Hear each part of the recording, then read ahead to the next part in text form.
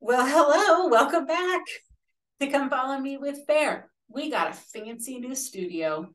Hopefully, picture's better. Hopefully, the sound will be better. I think we're a tiny bit echoey today still, but working on it. Hopefully, that'll be some good improvements for us. The only downside, folks in the comments who love my cats, the cats are at home. No more cats. Sorry, their YouTube career is over.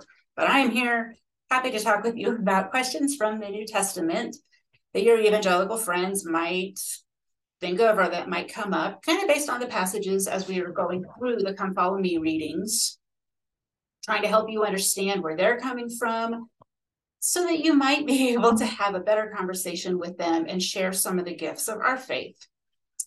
Our scripture today comes from Matthew chapter 18, verse 6, and it goes like this.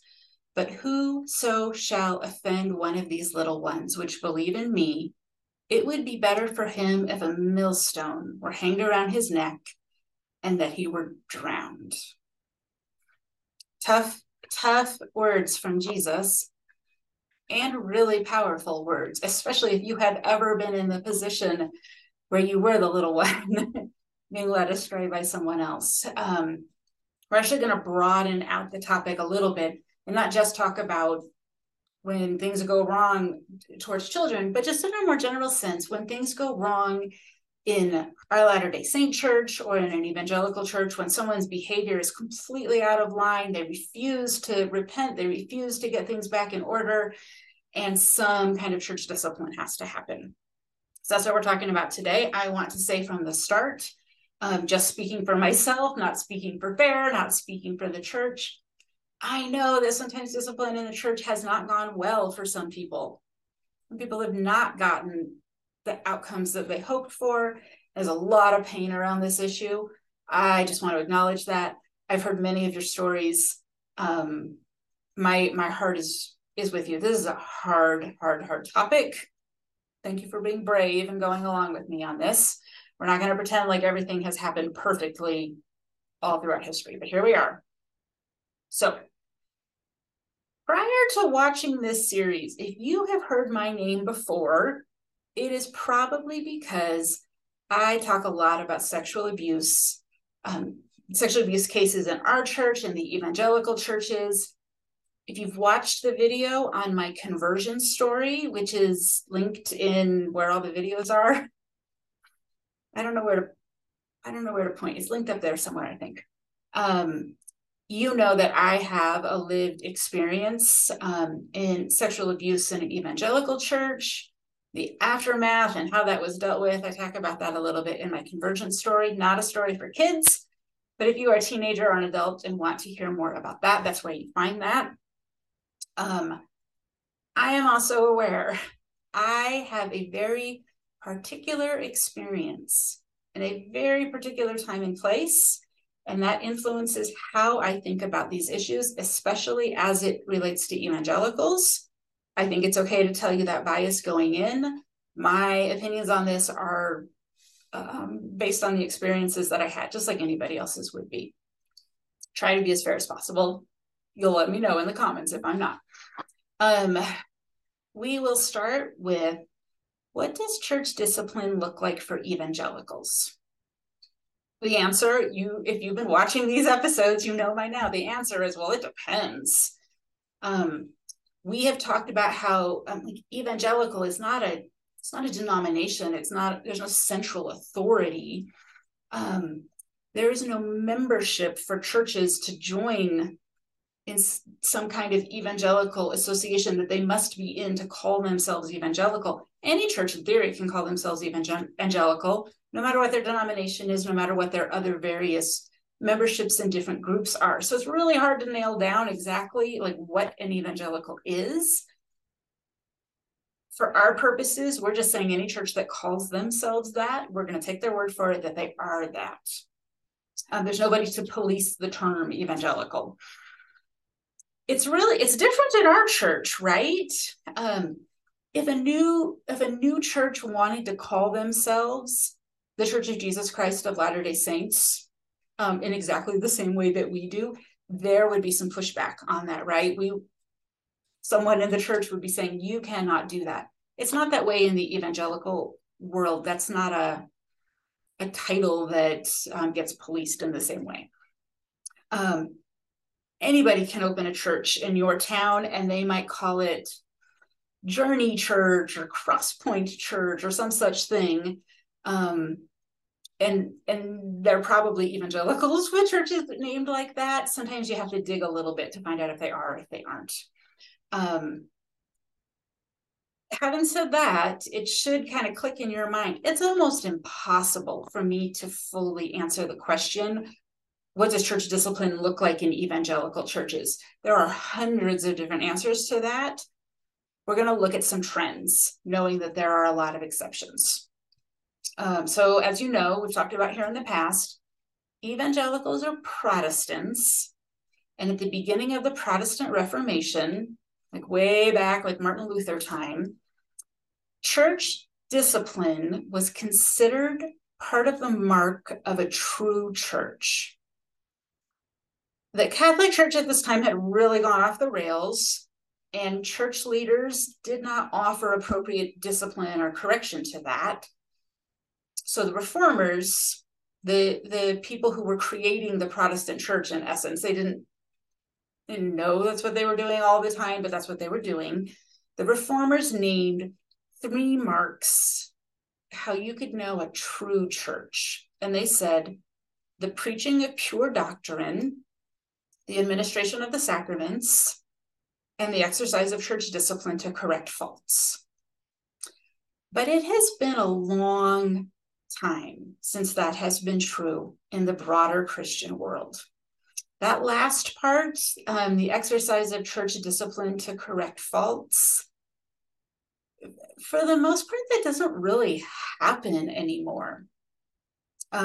So there's a magazine, Christianity Today, sort of the premier evangelical magazine.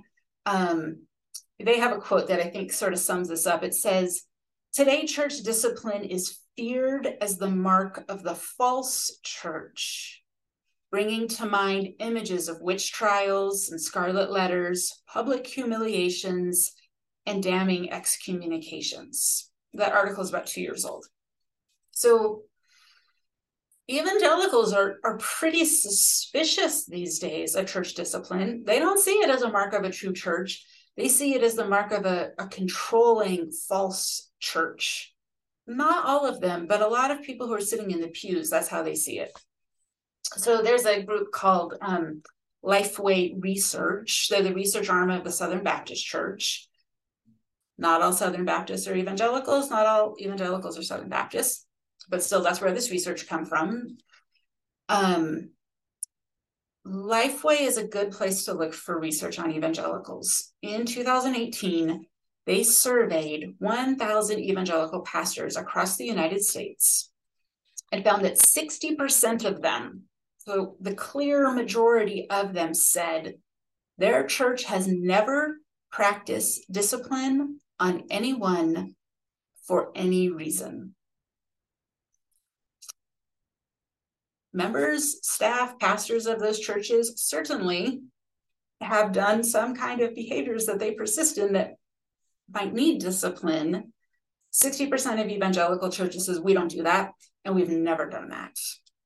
So interesting, right? Some churches do, though, right? If 60% aren't, 40%, either they are currently or they have some historic memory of doing it. So how do evangelicals practice church discipline? Let me just back up a minute. The ones that don't, they're not being lazy. It's not that they're not caring about standards. It's them playing out one of their values, that each individual hears from God alone, almost that each person is responsible for their own learning to the degree that they are their own prophet. They wouldn't say it that way, but it is sort of what's happening. We've talked about this in past episodes and how they really, really value the attitude of you cannot tell me what to do, or I'm independent and do not need your authority. Go back and watch my video on, I think it's just called I Don't Need Your Authority. this is one way we see those attitudes playing out, is that church discipline mostly doesn't happen. People are expected to police themselves. Whether they do or not is a different question. However, so some of the churches do practice church discipline, about 40%, who said that they do have some version of church discipline. Most of those said that they have used it in the past 3 years. Interesting, right? So of those that practice it, it's been practiced in recent memory. There is a slight difference between large evangelical churches, here defined as more than 1,000 members, and smaller churches. The smaller evangelical churches, which actually, they grow fewer every year. More and more people leave the smaller churches, evangelical churches, for the bigger churches. The small ones are far more likely to say that they have practiced some kind of church discipline, especially in the last 3 years. The larger churches, they are just not as likely to do it. It just doesn't work that way for them. Part of that is a function of the size of the church. If your church has 5,000 people who attend every Sunday morning, it's pretty easy to remain a stranger there for a very long time. No one is going to notice what's going on with you. Evangelicals choose churches based on preference, not based on location. So it's not like their neighbors are even necessarily members of their church. They could be doing all kinds of things, and in theory, nobody in their church even knows. So it's not the big churches are bad and evil. It's just hard. How do you stay in the lives of 5,000 people, right? Here is where we see a big difference. In a Latter-day Saint church, anybody can ask for a meeting with the bishop. And even if you don't have something specific you need to ask a meeting for, once a year, you're going to be invited into a tithing meeting at the very least. Every couple of years, you're going to be invited into a meeting about your temple recommend. It's not unusual at all for a Latter-day Saint individual or couple or family to sit down in private with their bishop. It just does not work that way in the larger evangelical churches, which most of them are.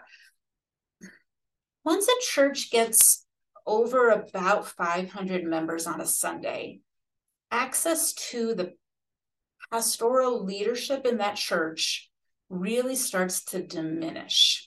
Around the 500 member mark, they're frequently not even allowed to request a meeting with their pastor. The pastor, he might know many of the people's names. A really extraordinary one might say he knows everyone's name, or at least every family name.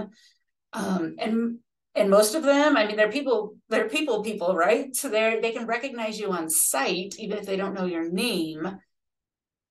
You're probably not having a private meeting with him. And once a church is at 1,000 members or more, there is no way to do that. If an average member called up and said, "Hey, I'd like to have a meeting with my pastor," they're directed towards someone else, not the main person who's in charge of their spiritual care. They're often told, "Why don't you meet with your small group leader, who's just a volunteer, a peer who leads their weekly Sunday school or their weekly home Bible study group." Some evangelicals can attend a church for a decade and never even meet their pastor, right? It's something that they know, and it's something that they accept, and it's just how it is. Nobody has an expectation for it to be very different. So there's an article from a group called the Gospel Coalition, mostly evangelicals, written about a decade ago. So here they use the term Mormon appropriately because it's a 10-year-old article. And they're comparing evangelicals and Latter-day Saints. And they say, but compared to the Mormon experience, evangelical churches are a carnival ride. Short services, low accountability, and rare church discipline. If you're a faithful Mormon, you are not living a 95% secular life like most evangelicals. So that's a quote about evangelicals from evangelicals. They recognize there's some difference here in how people are helped to grow or helped to address problems. So we're starting to see how some of these differences play out. Back to the evangelical churches who do practice some form of discipline. Some of them, I'll give you an example, the Evangelical Free Church. That's a denomination. They use evangelical in their names, so you can be pretty sure most of their churches would identify as some version of evangelical. They actually do have a formal process for church discipline that's pretty rigorous. It would be comparable to ours, but it only applies to clergy. Other churches, more common examples, is they have an informal process where a church leader might use some kind of persuasion to try and get a member of the church to correct some wrongs. They might use some kind of exclusion approach where like an unmarried couple is living together and then they're told, you either need to move out or get married, otherwise you can't teach Sunday school anymore. They certainly wouldn't be asked to leave the church. That's just super unlikely to happen. So it's a light exclusion. Here's a bit of it's a cautionary tale. There's a very well documented case that plays all of this out in the evangelical world. So Christianity Today, the major evangelical newspaper, they did a short podcast. I think there's 10 episodes or so. It's called The Rise and Fall of Mars Hill.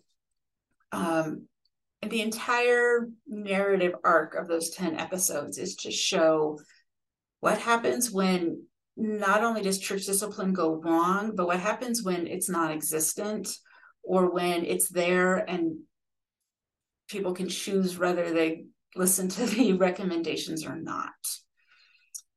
They tell the story of a church in Seattle called Mars Hill Church that was at one time the hottest thing in Seattle. My family and I were members there in the early days. My son is a full-grown adult now. When we were there, he was a toddler, so about 20 years ago. And Mars Hill was the place to be. It was the fastest growing church in America, primarily made up of young Seattle hipsters, early 2000s, right? But what happened was the pastor who founded the church, he went off the rails in a number of directions. That requires too much detail that I'm not going to go into all of that here. But there were a number of issues going on with him that required some church discipline.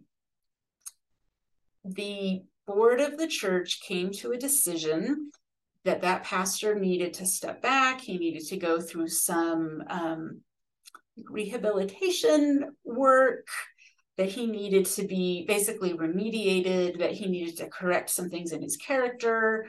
And they set out a plan of follow these steps and you have an on-ramp back into your leadership position. But until you do that, we are not okay with you preaching or leading in this church. Well, at that time, that church was drawing 15,000 people a week, multiple locations in 4 states. And when the board wanted to discipline this pastor, initially he agreed to it. And then he very shortly realized he didn't have to. And he backed out of that. He decided that he would rather quit his role as a pastor than be disciplined by his church board. So he resigned, moved his family to Arizona. I think about 8 years ago, he just starts another church. To this day, the Christian community in Seattle is impacted by that man's refusal to take accountability for his actions. But in the evangelical world, if your church wants to discipline you, all you do is move to a new church if you don't like it. The Mars Hill scenario is a little bit extreme because he's a pastor and, he moves out of town and starts a new church. In theory, he could have stayed in Seattle and started a new church, although he did significant damage, and I think that would have probably been harder for him, but there's no one to stop him.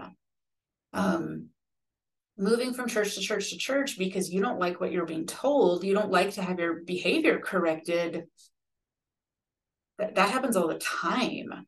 I don't really have to learn anything from church discipline. In a Latter-day Saint congregation, this could not ever happen, right? If a bishop or a stake president went off the rails, he can't just move to a new city and become bishop again, right? That information is going to follow him. We have a centrally organized church that we're just set up in a way that is not going to allow for that, at least not based on the set policies. Has anyone ever sneaked through? Maybe, I don't know. But we're not set up that way.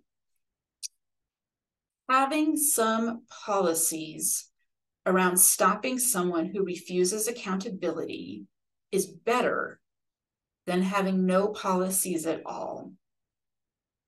Whether or not our policies have been perfectly followed and executed, that is a separate question. But I will stand by that statement. Having policies is better than not having them, because the end result, if you don't have them, is that there is never a chance for behavior to get addressed. And at least if you have policies, then that's the normal thing that you do most of the time, behavior is going to get addressed where there are going to be some kind of consequences. What this Mars Hill case illustrates is that evangelicals have a decentralized leadership, Latter-day Saints having a centralized leadership. The level of accountability is different.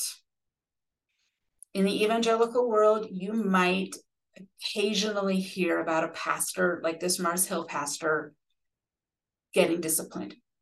You are just super unlikely to hear about that with a member of their church, just an ordinary non-clergy person. Whereas if you've been in our Latter-day Saint church for any time at all, you've certainly heard of people who've had to go to a disciplinary council, and they're just regular members. They're not even the top leadership. So it's very, very different. On a lower level, not even a discipline level, if you don't like what your evangelical leader or pastor is saying, you just change churches.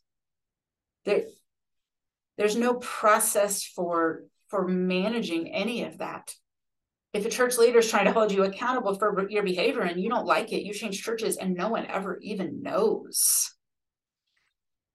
Pretty hard to do that in the Latter-day Saint world.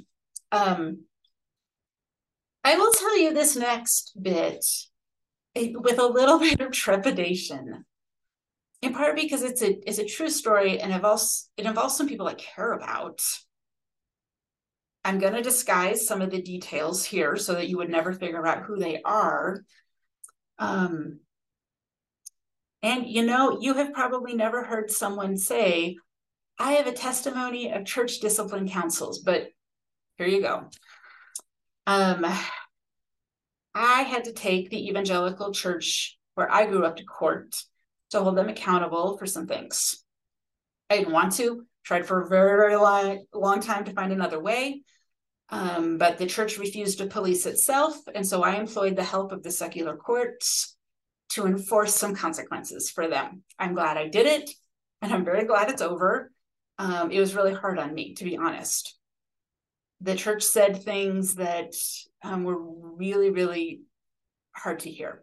I did not like that process at all. It was very hard on me. Contrast that with the experience of a friend. He's a Latter-day Saint. He grew up in a faithful family from all appearances, big family. They were always at church, always doing things. Mom and dad both had various leadership roles. My friend hadn't spoken to anyone about what his family was really like until he was in his late 30s. And he decided to start talking about how his dad had sexually abused him when he was growing up.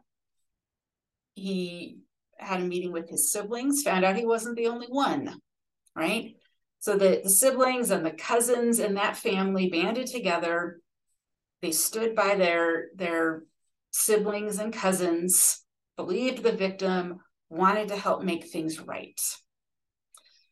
The legal statute of limitations had long run out. No criminal options were open to them. No legal options were open to them that they could see. It was really heartbreaking and frustrating for them. So their next move was to go to the bishop of the man who had done this abuse, the father of my friend. And within a very short amount of time, that man's stake held a disciplinary council. And he admitted to the abuse, at least to some degree, and he was disfellowshipped. If he would ever like to rejoin the church again, he would need approval from the First Presidency. He's out. When I contrast that against my own experience, where the evangelical church couldn't even admit what had happened, and then when they were finally forced to, they blamed me for it. They weren't going to disfellowship anyone over that, and still to this day haven't even really condemned the people who were responsible. When I heard my friend's story and the disciplinary council of the father who had abused him, I understood why church discipline matters in a way that I never had before. I had to fight tooth and nail for decades. And only with the help of the secular courts did I get any resolve. And my friend's family, that the stake of that abuser had a disciplinary council within a couple months. I mean, it's stunning to me. The church's actions took the feelings and experiences of the victims into consideration. After I'd heard about this, I relayed the events to a friend who told me about an experience where the details were very different. They're totally different situations. But there's another case where the feelings of the victim were prioritized. That the person in that situation was disfellowshipped and not allowed to come back into the church for a very long time. I know it doesn't always happen this way in our church, and you might have some stories in your own mind of how this has not worked well, but sometimes it works. Most of the time, it works. It gives me great comfort to know that in our church, we at least strive to get this right, and we frequently do. I will never meet the men who sat on the disciplinary council for my friend's abuser. They live in a different state. I don't know their names. I have no idea who they are, and I never will know. But their actions of discipline against an abuser, that knit something back together in my heart. Even though it wasn't even my case, it was just my friend's case. It was really, really important to me. I cannot tell you how healing it was to see that discipline in action. Heavy topic today. I hope this conversation helps you see and understand some of the differences between our two different churches and how we approach it.